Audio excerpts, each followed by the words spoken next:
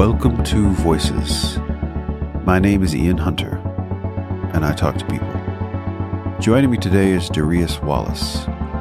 Hailing from Flint, Michigan, he calls Memphis, Tennessee home, and is an actor, writer, director, and teacher. We talk about the ups and downs of the film and television industry, the vocal dynamics every actor should have, and a hopeful vision for a creative future. Stick around.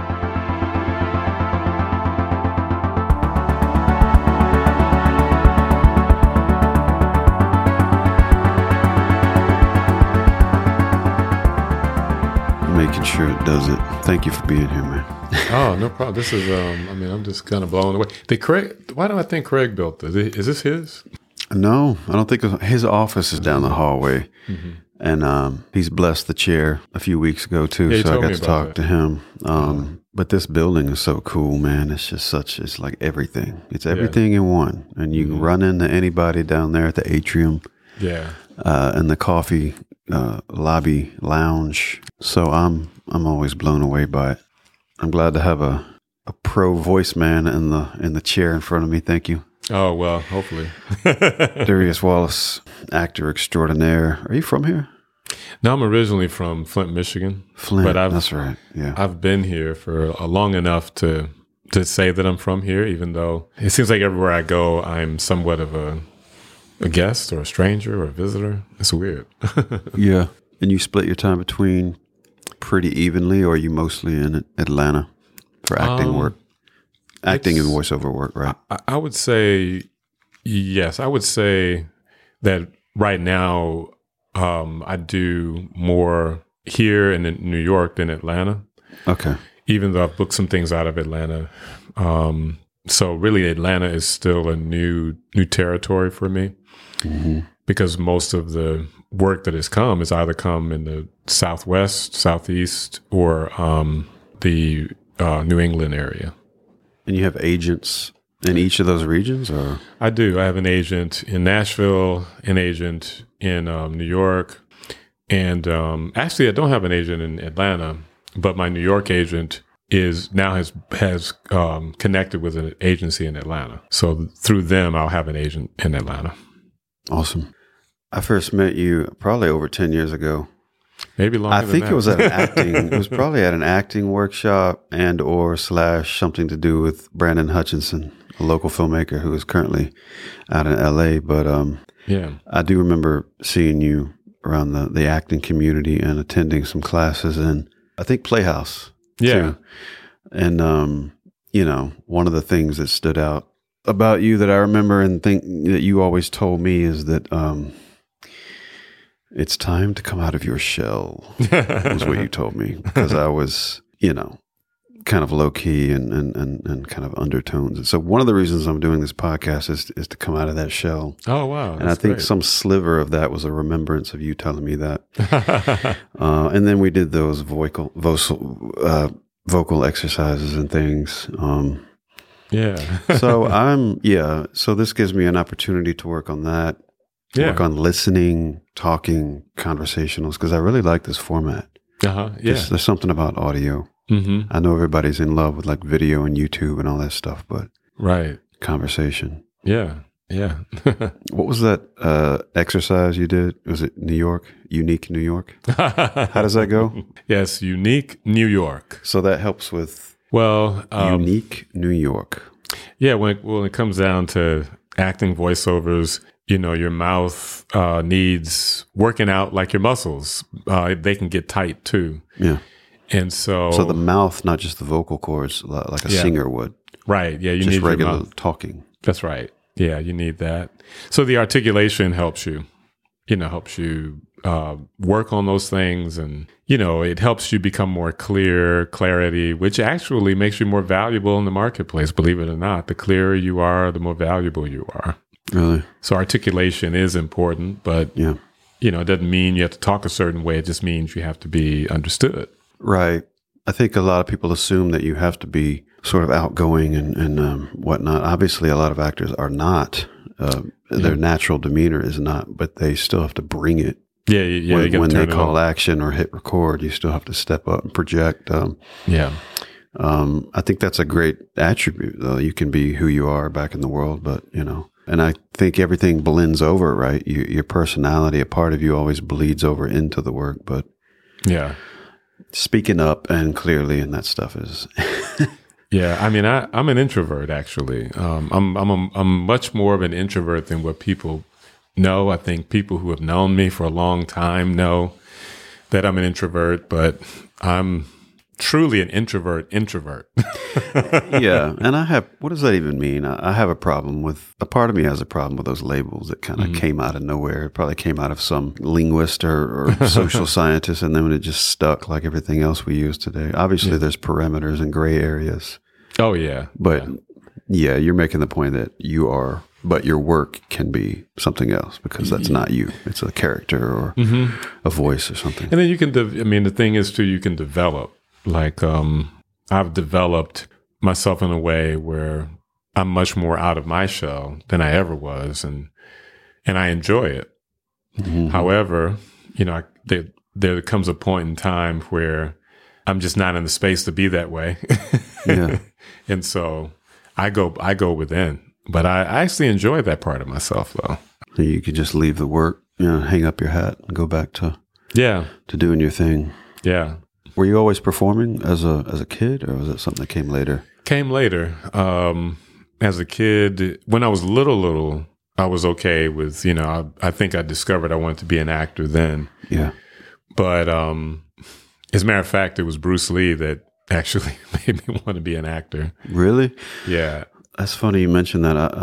I also was so into him. Oh, and Van Damme. Yeah. And I was certain as a 14-year-old that this is what I want to do. Yeah. I wanted to be an actor, but it was more geared towards the martial arts thing. My dream was to be a martial arts star. I mean, that's really, and there's a film that I'm producing that we're getting the funding for that's going to have some martial arts in it. So it'll be my first moment to have that dream come. It's not a martial arts movie though, but it'll have some fighting in it. But when I was 7, I wanted to be like Bruce Lee. And so I did one act. But when I became, after puberty, that's when I went completely silent, but I still had this desire to do it. And, I was this size at 13. Wow. And I was practicing martial arts. So I got involved with gang life in Flint, Michigan. And what got me out of it was theater. My vice principal told me, he gave me an ultimatum. You have to go this way and go to jail, or you go this way and do what you love to do. I decided to do theater. And that's when my shell got broken and I started to kind of slowly come out of myself, Yeah. Out of your shell. Yeah. You grew up in Flint. Yeah. That's street cred, man. Yeah, was that era? Was it? I guess when you grew up, everything was still healthy, industrial wise. There, no, it was factories and unions and. It was a breakdown. Well, in the 70s, it was like that, but in the 80s is when it all broke down, and really the violence that's happening, here in Memphis. Yeah. It just reminds me of Flint when I was growing up. That's how it was back then. It was just anything could pop off at any time, any place you didn't know, and you had to be prepared all the time. Was that because industry pulled out, or was that because of what seems to be our issue is more of a socio-cultural kind of thing, community and whatnot? We have healthy industry, but a lot of those towns. And then you look at Detroit, which was so heavily dependent upon the auto industry.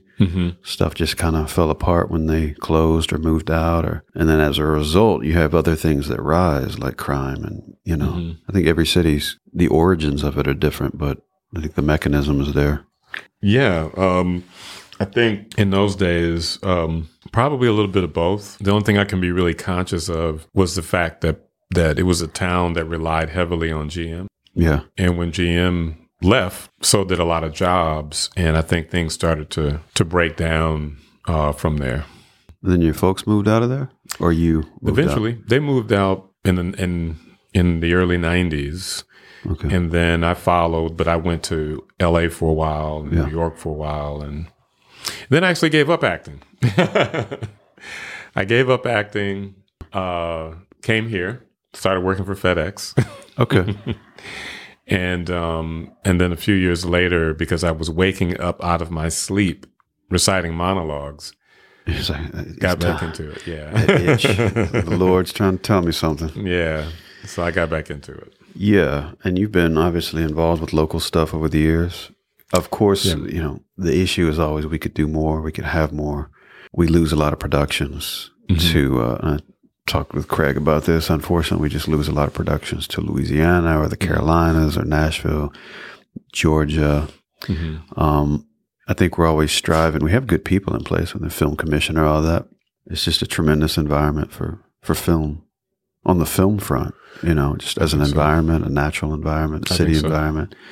So hopefully that'll improve, and then there'll be in turn a lot more work for actors and things. But you've worked on a lot of stuff here. Yeah, almost on everything that's come through.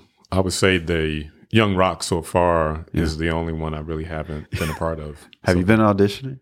As I have? Yeah, I have. Yeah. I probably put like 8 or 9 or 10 auditions in. Nothing yet. But they're probably tired of seeing my mug at this point. But it's like, okay, well, whatever. It's just a timing thing. And I think with casting, there's just some mystery there. You just never know. It really is a fluke, Either they'll get a gut feeling or they don't, or, Yeah. It's, it's hard to...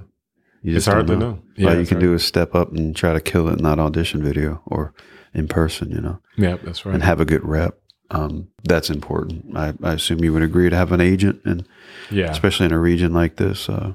That and then also to some of the bigger markets, it helps a whole lot. You don't have to wait on it though. You can submit yourself. Yeah, a lot of those sites. You can submit yourself. A lot of them, I find them to be very cumbersome, though. They're just very complex. Casting networks, Actors Access. There's just something. I feel like they could be a lot more simplified and concentrated, almost like an app or like a social media network. The way, like, say, Instagram is set up, or very simple. You have your profile, you have your reel, and then you have this kind of interwoven connection to other actors and even maybe name actors, kind of like Twitter in a way, but just very, and then have it very straightforward, to where you can be booked. Your agent will link into it. I don't know quite how it would work yet, but I just think some of these websites are stuck in the early days of the internet design wise. So. Just making it more efficient, but I think there's always going to be that mystery, though.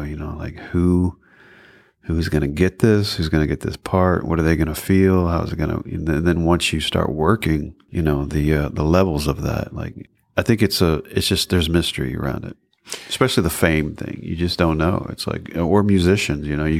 You could shoot up there, or you could be playing on Bill Street for 40 years, and you're both hustling, and you're both doing the thing. You're both putting out quality music. It's just this, I don't know. Like I said, mystery. Yeah, it's very true. Yeah, I encourage to create your own content until Ice Cube said something a long time ago. He says, I get my friends together, and we all make a movie, and whatever Hollywood gives after that is gravy. And that always hit home with me, the idea, like what you're doing here, creating a podcast that puts your skills to work for you, creating your own content, whether it's the film or theater, I do one-person shows, which, quite frankly, has kept my family alive for so many years, having a one-person show. Wow. So I think that I'm an advocate for creating your own content and not waiting or relying upon what sometimes can be casino odds, which is, the audition. Now, it didn't have to be. There's a way to shrink everything. There's a method to making it easier for casting directors to book you, because they need help too. They have a problem that you possibly can solve, but there's like a formula to help that happen that can help decrease the odds, or increase your odds rather, to being able to book. So and then obviously the advent of YouTube and social media. That's how a lot of people are getting discovered, and they're just doing their thing, and then they get, for lack of a better expression, plucked from obscurity. That's right. And not everybody's looking for that, they just want to put out their work. And like you said, or like Cube said, everything else is external to that, or a bonus. But having that avenue to just, everything's pretty much wide open now. Yeah. There's almost no excuse to not create. It's true. It's true. So yeah, there is that. Obviously, there's that avenue, and a lot of people have kind of had opportunities and blown up as like singers and things. But that's not everybody's aim. Some people just want to be a working musician or actor, and that's good. If they get some other opportunity, that's great. Ultimately, we're all doing the same thing, regardless of what level or what however far or big, so to speak, we get. It's just one community, right? Right. Yeah, that's right. Do you find as you got older, they say when you get older, you kind of cross this threshold where you become less the student, or you do less and you become more of like a teacher or a mentor.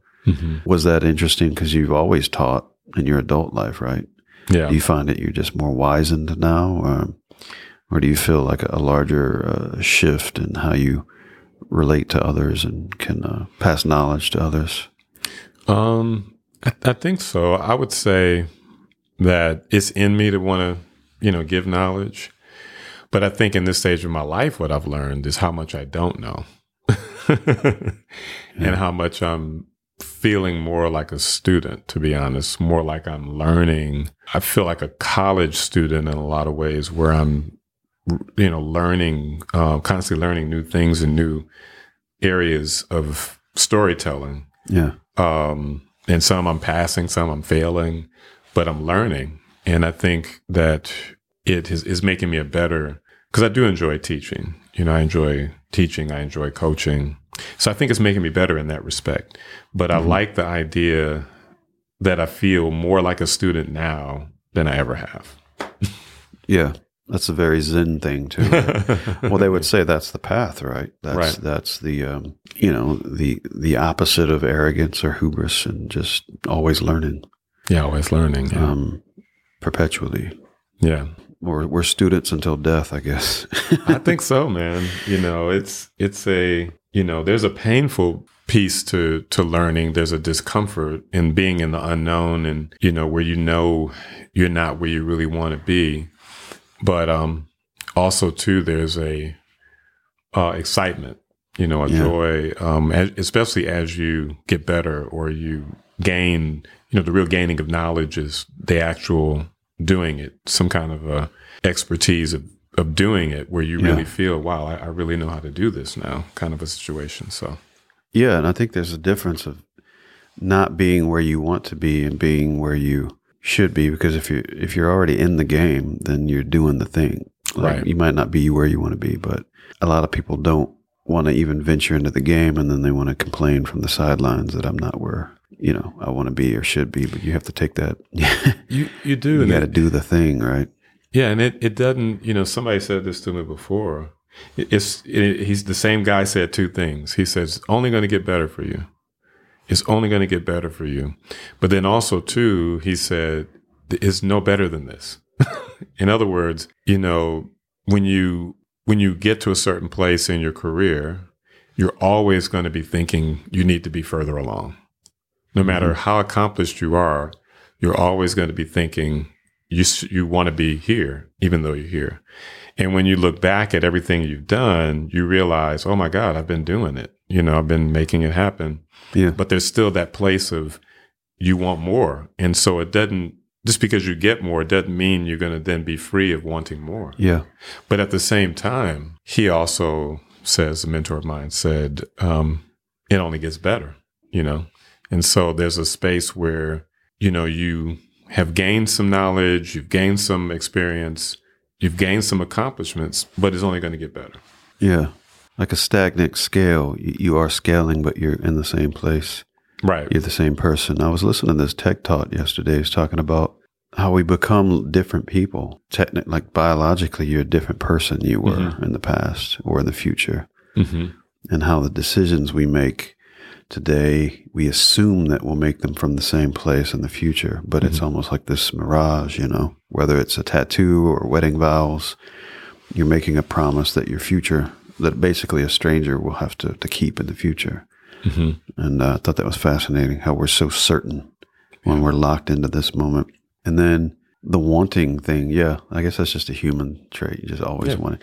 I talk about that with wealth building too. It's like you're hustling, you're doing it, and then suddenly you realize you pretty much made it, but then you still want more, that kind of thing. Yeah, I think it's just the nature is growth. We're built to grow and constantly grow, and so I think that there's something in us that drives us to continue to grow. I think that that's really what that is. It could turn on us, it could turn into greed or, but I think ultimately it's designed to help us continue to grow. Yeah. And we seek novelty too. Mm-hmm. Was your working interrupted by or even spurred on by COVID? Did you have a dip there? Did you shift more to vocal stuff? No, actually, ironically enough, it picked up. Yeah. That's how stuff happens, isn't it? It picked up like crazy, which... opposites, contrasts. Man, those were like big years for me as an actor. It's the weirdest thing. I mean, it is. It was scary at first, but only to a certain point, because I didn't know it was going to last long. I thought it was 2 months tops. I didn't anticipate it being 2 years plus. So I wasn't worried at first. And I don't think I had a chance to get into a space of anxiety and worry because the work started to come in. It came in a different way, but it came in. Yeah. It's weird how that happens. Sometimes people thrive in chaos. Sometimes people get, maybe that's a weird kind of a paradox thing. The nature of this job is so unstable. When an unstable moment arrived, you had stability, if that makes sense. Yeah. I don't know. It's weird. Yeah. I do believe in the idea that we can create our future. I think in creating it, it may turn out to still be different than what we had envisioned, because I believe that there's a force that does more for us than what we're creating. But I think, a lot of actors, including myself, have deal with, I think, anxiety. There's a anxiety epidemic, depression and anxiety. And I think that anxiety grows from so much of the unknown. You know what I mean? Yeah. And there's so many things, questions there's more questions than answers. There's more unknowns than knowns. And so, I would discover this idea of, if you want to know your future, create it. And that gives you somewhat of a sense of power. You know what I mean? Yeah. A plan, goals, perimeters, having a vision for something. And it's never going to turn out exactly the way right. But that's the good thing. If there's a level of surrender there. There's a level of surrender and powerlessness. It's like, God, the universe, whatever you're surrendering it to, will be like, okay, I see your little thing that you want. Mm-hmm. Go ahead and give it to me, and I'm gonna give it back to you. But it's gonna be in a larger. Yes. It's gonna be something different. I think so. It's gonna be what you wanted, but it's gonna be the way I operate. It's gonna be a more magnificent thing. Even in film, which is very much a director's medium, you know what you want. You're going in there. Obviously, some directors are gatherers, some are hunters. They know what they want, but they have it in their head pretty much. Mm-hmm. And, but even those guys have got to surrender, because they've got to give it to somebody. You've got to interpret it. Mm-hmm. You've got to trust them to direct you, but all these little elements, the director has to rely on the actors, the lighting, production design, music, all that. It's going to be in the ballpark of what they wanted. It's not going to be exactly, but that's how things come to life, I think so. I think that there is this other beauty of surrender, like you were saying, and being okay with being powerless.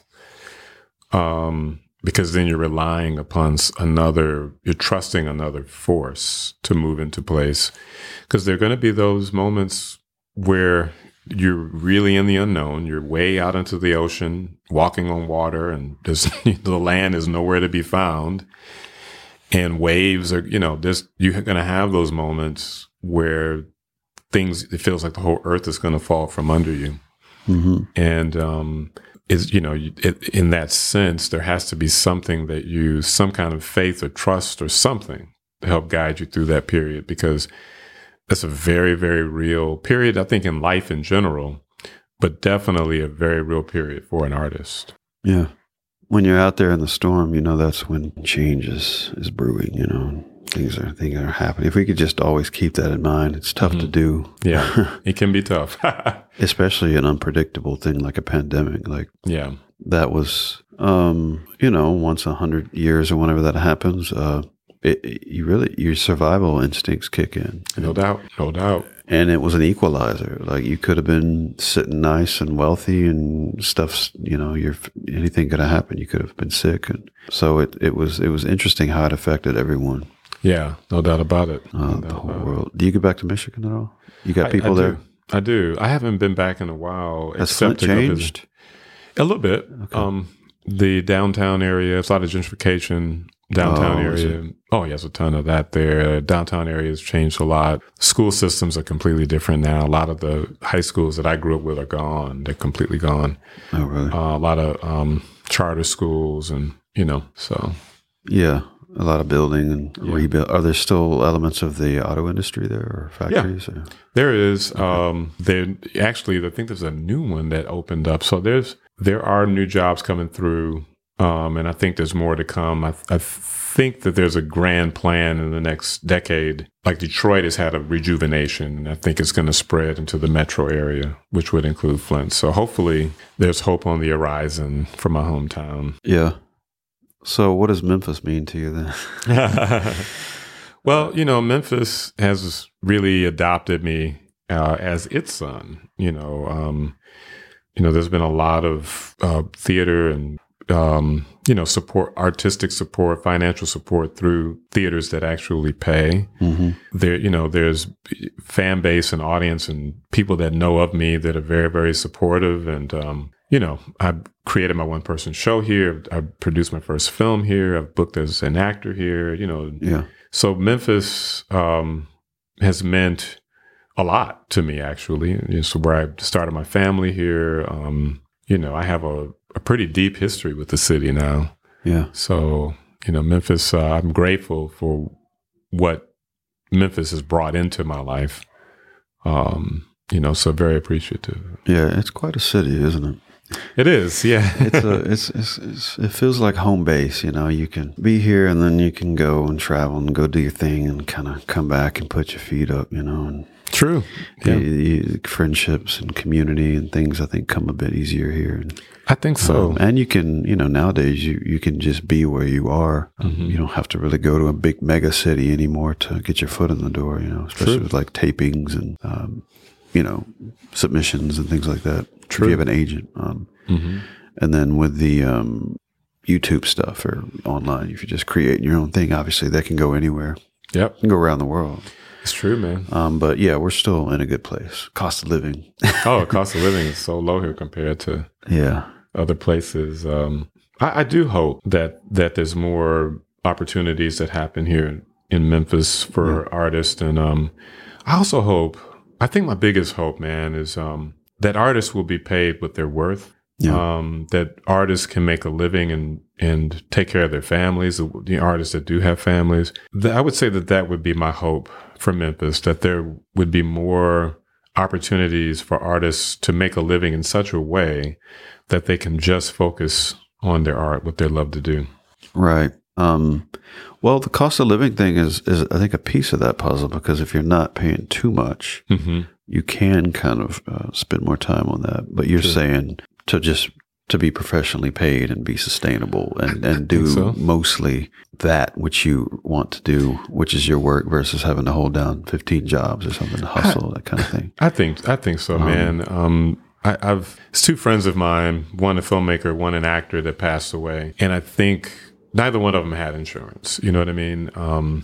And when I think about the talent that they possessed and what they gave to the city, they should have had insurance. Mm-hmm. But they were struggling as artists, and they were working several jobs, and none of which was enough to help them have, the insurance that they needed. This was before, Obamacare and everything. Yeah. So I do, and then there's so much talent here that's worthy of, the kind of pay that it deserves. It's something that's always been on my heart that, artists would be paid and not just, we want to enjoy the art, but we also want the artists to be well taken care of to continue to create the art. Yeah, that's the ecosystem. And that's strange because we are such a creative town. Oh, yeah. There's just so many. I mean, yeah, I know the music thing gets the attention, but there's it's multifaceted. It really is, man. It's amazing. I'm talking about like ceramic artists, people who make things, so many things, pottery and obviously paint, mixed media. It kind of sucked that we lost our art school, but right. I'm hoping that will rise to, if not the same entity, or something else along that line. Sure. Along those lines, because that was a great thing for the city to have an art institution like that. Yeah, yes, most definitely. So yeah, in addition to, all the sports and, building and things like that, I think the creative sector, and we do have great organizations, there's Arts Memphis and there's Art Space, Arts Lofts downtown. It caps the rent so that artists can kind of, focus on their stuff. And that's right. And right downtown, really great area in South Main. They've got basically a new building and little loft spaces so they can, work on their stuff and not pay too much. What's your vision for the future? You just want to continue doing this, or do you want to direct more? That's a very good question. I'm excited about the idea of storytelling, and I enjoy the idea of inspiring. Inspiration is really, really important to me. So my vision for the future really is to do much more in the film and television world as an actor. I also enjoy speaking. I've been finding myself doing that a lot lately. And then in the course of, working on my career, continue to work on my career as an actor, producing, independent films that I'm either directing or finding a director, or writing or finding a writer and other actors. Yeah. Like a film that we're working on raising money for right now. Is kind of in that vein. I'm acting in it, but I didn't write it and I'm not directing it. I'm just helping produce it. Okay. Yeah, and we're building, I think, a couple studios here. There's a major one is it Whitehaven? Yeah. That's pretty incredible. Yeah, it is. To have sound stages. I think that's another element to get back to what we were talking about, working locally. Yeah. Is to have a healthy soundstage ecosystem. It's open to others, but we can also, I think that'll motivate and inspire people here to write and direct. Yeah. And, right. People coming out of school or art school or what have you. So that'll be nice to have that hardware, so to speak. What are you working on right now? There's a movie called Damaged Goods that I'm working on with the young director, Daniel Farrow. He's been nominated won some awards for Indie Memphis. So I'm working on that with him. Then there's, I'm a solo performer. So there's several cities I'll be performing in the winter. What is your solo act? It's several. It's one on Life of Frederick Douglas. I've been doing that for years. There's a new show, though, called My Words Are My Sword, which did a world premiere in Portland with the Portland Chamber Orchestra last year. And they're bringing me back this winter. And then a theater in Walla Walla, Washington, and then a couple of theaters in Maryland and Washington, D.C. With all of those cities' respective orchestras, or is it just Portland at the orchestra? Just Portland is the orchestra. So you were speaking while they were kind of accompanying. Wow, that's incredible. Oh yeah, it's an amazing experience. Was that your idea to incorporate the orchestra, or were they? Not really. I've always wanted to do it, but Yaki Bergman, who was a conductor, found out about me, and we started collaborating during the pandemic. Okay. And, so he wanted to do the music. He got a composer and the orchestra that he works with, and then I wrote the show, and there it was. Wow, that's incredible. Yeah. Any other on-air vocal exercises you would like to do? That you could teach me. Well, there's plenty. Am I am I winging it or am I getting better? What's going on? You sound good. I also feel like with this, you can kind of cheat it, because it's right up on you. So you don't have to, in a way, you don't have to project. You can just be your normal, but you still have to bring it, Yeah. Yeah. I would say that there is a technique to voiceovers. I'm not really the one to teach that technique because that's not something that, even though I've done voiceovers, that I focused on coaching and teaching, but there is an art to it. Yeah. But to me, you're doing great. I think it helps if you sit naturally in the lower register anyway, because I just think that, I guess that lends better to audio than being some like high pitched or wacky kind of thing. Right. Cool. Well, thank you, brother. Oh, no problem, man. Thank you for your time. Yeah, you're busy. You're all over the world. You're doing orchestral work, and thank you for the encouragement, and thank you for having us sit down with me. Oh, no problem. And I hope to catch up with you again soon. Yeah, that'd be great. I appreciate it. Thanks, brother. No problem. Thank you.